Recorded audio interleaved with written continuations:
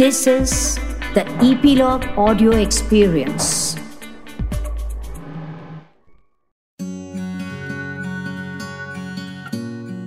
What we do today is going to affect our psychological and emotional well-being 6 months or a year from now as we get out of the lockdown. Hi guys, welcome to another episode of the SOS show. I'm Suchita. In this episode, we're going to talk about how there has been an increase in suicidal tendencies, also people who are suffering from OCD and anxiety, how it's affecting their lives when it comes to the uncertainty of life and stress and isolation. Where can we ask for help? We're in conversation with Hvovi Bhagwagar. Hvovi is a psychologist and psychotherapist with over 20 years of experience as a clinical practitioner. She runs her own independent venture, Manashni, at Powai, Mumbai. Hvovi has been awarded Women Achievers 2017 by the Young Environmentalist and is also the recipient of Times Healthcare Achiever Award 2018 in the Young Achiever category from the Times of India. You can find her on her website, manashni.com, which we are going to put up in the description as well. Hi, Hvovi. Welcome to our podcast, the SOS show. Hi, Suchita. Thank you for having me on the show. I'm going to start the episode with this question of course, COVID and the times that we are living in right now.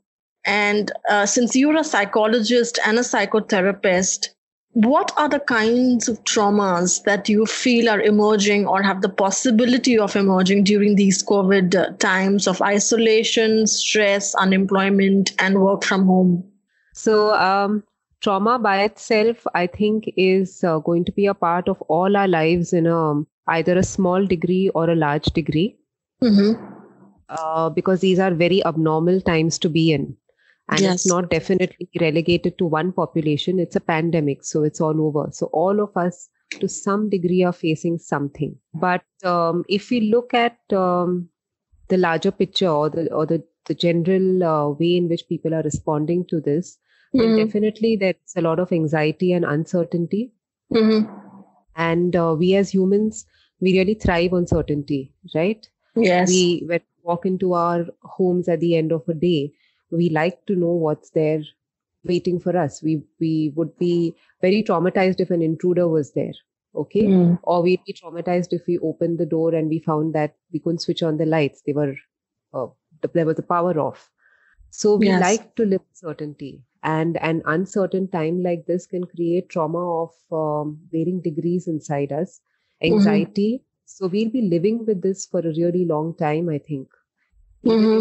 Even if the curve starts flattening, a few of these regulations start lifting, we are going to be facing that fear and uncertainty for a long time. That's how our brain is designed. So we are going to be facing a lot of anxiety during these times, and we don't know what is the timeline of that going to be.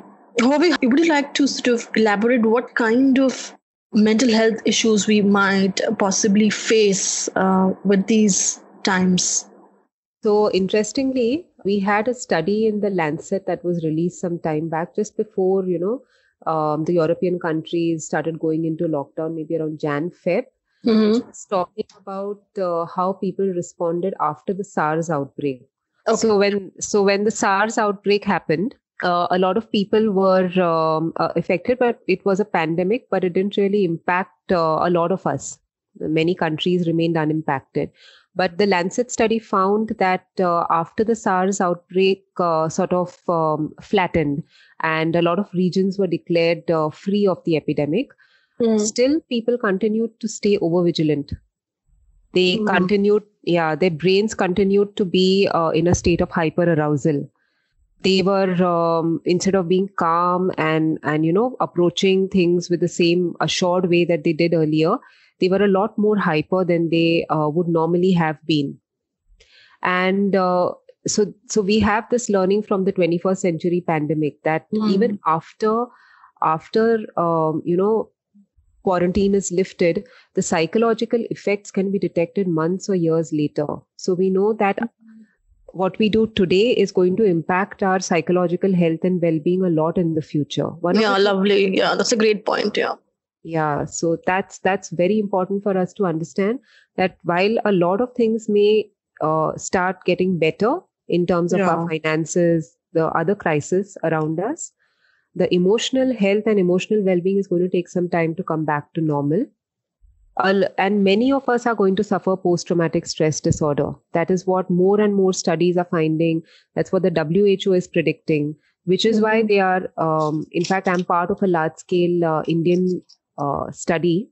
And we are, it's like an outreach program that we are doing to make sure that people are taking help for COVID right now, rather than waiting 6 months later or 8 months later. The earlier we intervene, the quicker people move out of these conditions and are not likely to develop PTSD later. So what kind of help can they reach for? And also, what could be the possible symptoms that they can find in themselves to realize that, now they should visit somebody like you, a clinical psychologist? So sometimes the signs of crisis are very obvious, such as a person may have acute depression, like they're not able to get out of bed for days or weeks on end. They can't perform their daily chores. They can't look after themselves. They can't take interest in their daily activities, or they lose interest in the things that they enjoyed earlier. So those are all the signs that would have been present even before the COVID outbreak. And for sure, those kind of obvious symptoms require a person to immediately approach a psychiatrist. Other things that people must watch out for are, more suicidal ideation is one of them. Yes. Other obvious signs such as obsessions or compulsions, such as the person is constantly having thoughts in their heads, or a hallucination, that is they're seeing things, or delusion, that is they're imagining things that don't exist. Yes. All of these require psychiatric intervention. That is, they need to call up their nearest hospital and book an appointment with a psychiatrist. Okay. Not a psychologist. For these kind of acute issues, no, a psychiatrist's intervention is always the best. Okay. But I'd say that as a first line of action, it is better to approach a psychiatrist first, because a psychiatrist will then guide you to a psychologist. Okay. And will be able to tell the person that, look, this is something which is not amenable that much to medication, will do better with therapy. So a psychiatrist is always the first, mental health practitioner that must be visited and must be called for an evaluation. Sure. See, the problem is that even now in the crisis situation that we are in, and I'm saying mental health is at a real big crisis at this point and will get worse as time goes. Yes. People are still looking out for good psychiatrists or good psychologists. And I find that really hilarious, because I have calls, people calling me up, and the number of calls I'm receiving are just exponentially rising every single day. They call up and ask if I don't have slots available or I'm not able to see them immediately, and I refer them somewhere else, then is this person good or is this person bad? But the thing is that that decision cannot be taken, by just reading up about the person online, or you have to visit and be able to understand and take that risk. And any help at this time is good help. So it's important that they visit at least the nearest hospital rather than waiting for the issue to get worse and worse and worse till it has reached a crisis. And the individual needs to then be, hospitalized, or another mental health crisis has happened, or someone in the family has had a breakdown. Sure. But tell me, during these times, Hvovi, how can we reach for help? Suppose we want a help in the middle of the night, like 2 a.m., like this question I had asked in the last episode as well. So where is the help? Are the helplines available? Where can someone reach at 2 a.m. in the morning? See, the helplines are very overburdened, but they are definitely something people can reach out to. Now, I had personally contacted a few helplines to get an idea about whether they are available in the middle of the night or available at really crisis times. So a couple of ones that are available is iCall, but iCall is not available right in the middle of the night. Yes. The other one is the Vandrewala Foundation that does a fantastic job. So they have counselors, or at least someone to answer the phone even midnight. So the first place to reach out to would be, of course, these helplines. But I would say that even if they call up their nearest hospital, and check for the availability of a psychiatrist or a doctor on call, and visit the emergency room, then at least, even if there is a intern there or a junior doctor or a senior specialist is not available, the junior doctor can at least administer a benzodiazepine, or they can administer a muscle relaxant, something to calm the person down temporarily, and then call them back the next morning, or then give them admission if they feel that the situation is really bad. Sure. But when it comes to something like an OCD, like we were talking yesterday, hallucinations, delusions, and higher anxiety, a panicky attack, what do you think are the possibilities of this amplifying during these times, and how can we help such patients? Talking about COVID, right? Yes. So they will amplify, and they already are. There are research studies coming up right now about how people with OCD are the worst affected, people with obsessive compulsive disorder, and people with hypochondriasis. That is those who have very high health anxiety. They worry that they'll be getting some disease or illness, even if there are no signs of it. So people with OCD, for example, are around the world are getting enraged. So those with obsessive compulsive disorder, for them, what we used to call as irrational, right? When they wash their hands 10 times a day. Yes. They're extremely germophobic. We used to call that as irrational at some point of time, and an exaggerated reaction. Whereas in today's day, this is all normal. All of us are doing this. Yes. Right? Yeah. A lot of people with OCD are flouting their the medical interventions. They are losing hope with their doctors and with their medical teams, saying that you guys were telling me that I'm being irrational, whereas now everybody's doing this. So who are you to tell me that my thoughts are irrational? Yeah, but the fact is, this is temporary for us. For them, it's permanent. Yes. Right? Yes. The contamination fears were there before COVID. They will intensify during COVID. They last after it also, until they take intervention. So for this group, it is extremely important they don't discontinue with their therapy or their medication at this time. And it is also, two more points are very important for this group: to assess for suicide risk, because they feel hopeless very quickly. And the second thing is for them to stay away from too much news. The more news consumption they have, the more internet usage. This whole group of patients with OCD and hypochondriasis usually spend hours watching TV and absorbing media information in any case.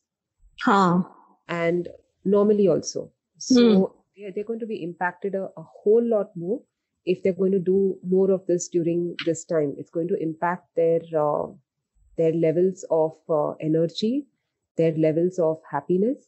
And along with the OCD, they develop depression, which by itself can be a secondary condition. Sure. Hvovi, I was actually talking to someone who has an OCD, and he was describing me about various symptoms that he had in terms of hallucinations and delusions. So if you could possibly explain what an OCD is for our listeners, and also how is it different from other hallucinatory mental illness like schizophrenia? So obsessive compulsive disorder is, they're actually a group of disorders now. So obsessive compulsive disorder is where the person has obsessions, that is recurrent thoughts. For example, a thought that I'm going to kill somebody, or a thought that I'm going to get a particular disease, or a thought that I may go out in public and touch someone inappropriately. So those are known as obsessions in clinical terminology. Now, when the obsessions continuously rotate in the mind and the person has them all the time, obviously anxiety builds up, correct? Like a pressure cooker building up. And then the person needs a release from that anxiety. And so in order to reduce the obsession, they have to perform an action. And that becomes the compulsion. Okay. For example, if I come back home and do not cross any tiles while I'm walking back home, then I will definitely not touch that lady in the bus that I was expecting I may touch, or I had the obsession I may touch. Or if I fear that I'm going to be getting this disease, then if I wash my hands 5 times every hour, or 15 times every hour, and in that count, it could be 5 or 10 or 15 or 20, then I'm going to make sure I don't get this illness. So the compulsion actually acts as a soothing. It helps to reduce the obsessive thought, helps to reduce the anxiety. And then the person falls into a constant negative trap. Every time the obsession comes up, they do the compulsive action, and their entire day may go in just this. Okay. So that's they are consumed by routines around their obsessions and compulsions. Things have to be done in a particular order, and they're everything from the time they wake up to the time they sleep. And I'm talking about severe cases of OCD. Can be centered around the obsession and the compulsion. Now, the person you're talking about also had hallucinations and delusions. Yes. I'm guessing they have a combination of an obsessive compulsive disorder with a psychotic component, which basically means schizophrenia can be a standalone disease. Sometimes it happens comorbidly with other diseases as well. Yes. So this is very different from OCD, where in schizophrenia, the person may have hallucinations. That is, they may see things that are not there. Or they may also have delusions, such as thoughts in their mind that are not true. Yes. Yeah. For example, God is speaking to me. Yes. Or I can see Jesus Christ in front of me, or I am Jesus Christ. Yeah. Those are all examples of a person who has florid delusions and hallucinations. So, like I said, these rarely come as standalone conditions. Often they will be in a clinical picture, they'll be coming in as combinations. And the first line of help has to be from a psychiatrist. Okay. Because these are biochemical disorders. There are chemical imbalances that can be corrected with the right medication. And are they sort of genetic, or it can be triggered by anything outside in your environment? That's a matter of a lot of debate. So we have enough studies that declare that it could be a combination of both. And we have enough anecdotal and clinical evidence that suggests it's probably a combination of both. Because we have sometimes two parents who have OCD or schizophrenia or bipolar disorder, and the child doesn't get it. The child doesn't develop any symptoms of it. And then there are some people who develop this disorder, but then you can trace back that some really distant relative had it. Yeah, it's nobody in their immediate family has any mental illness. So we can't really put the entire thing as a mental illness as a genetic problem. But definitely it's the vulnerability. If they have a predisposition and the environment also is stressful, we do know that it becomes a conducive enough environment for the development of the illness. Sure. Hvovi, coming to the times, today's times, the COVID times, if one is feeling suicidal, or there are suicidal tendencies in someone who is in your environment, like we had this discussion in the last episode as well.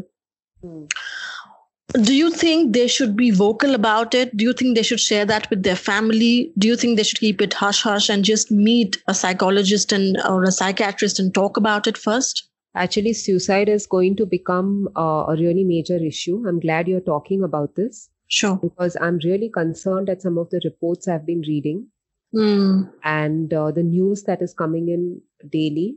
I would say that the number of cases that we are seeing of people exhibiting suicidal ideation and suicidal deaths are far more than what we saw in previous years. Yes.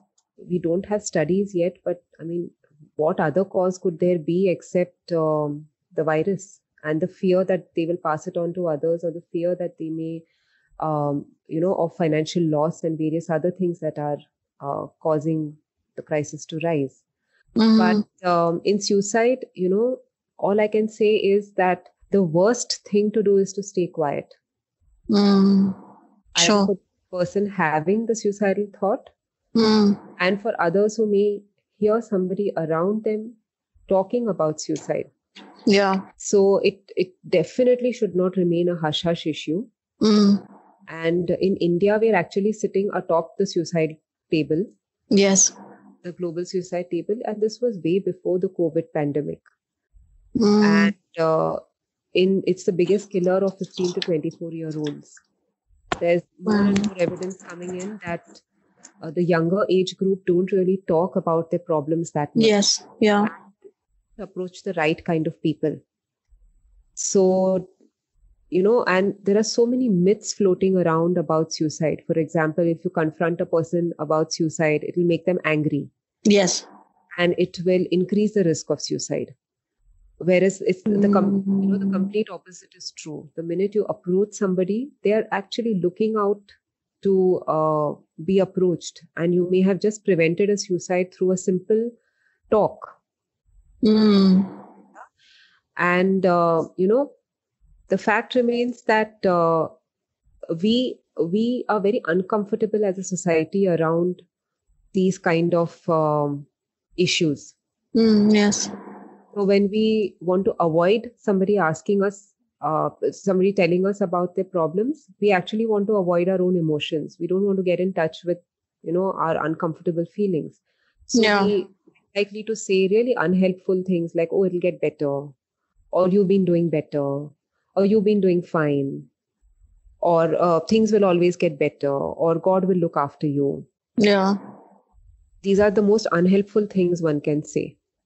So actually, suicide will only get worse if we keep it hush-hush. It will get better if we speak about it.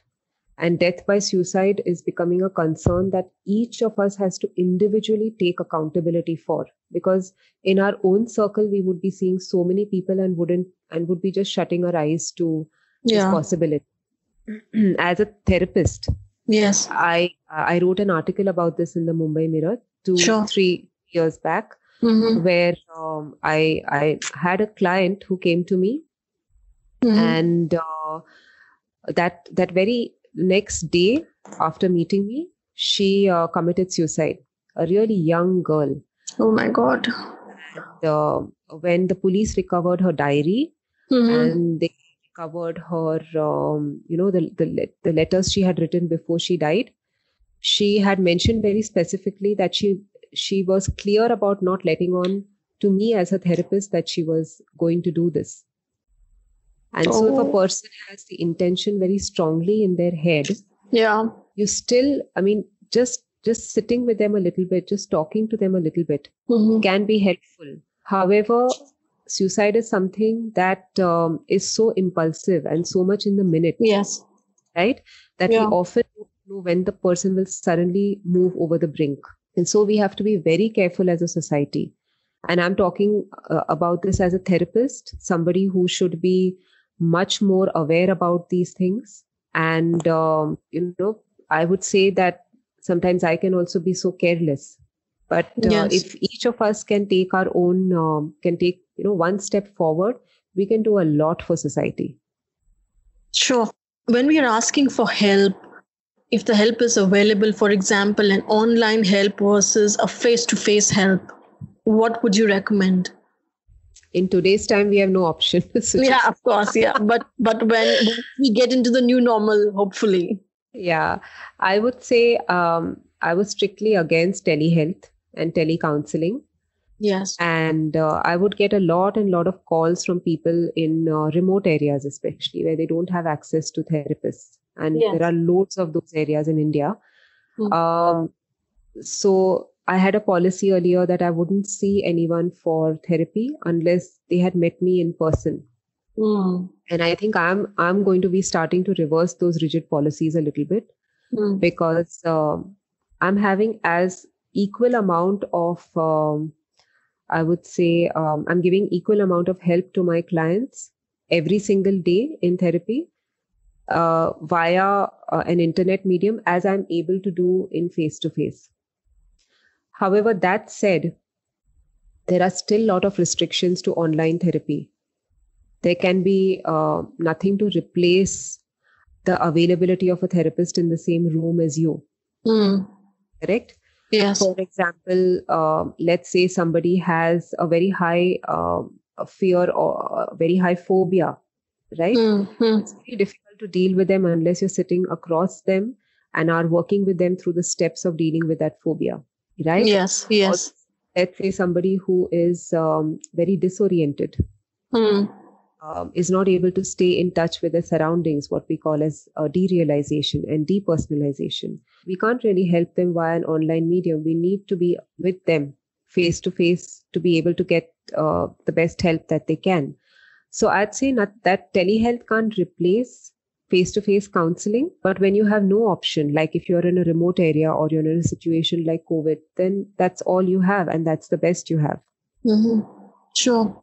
And what are some of the things that we can do in terms of taking care of ourselves now in today's times? So I think first is we don't have to look at this pandemic as really all negative. Yes.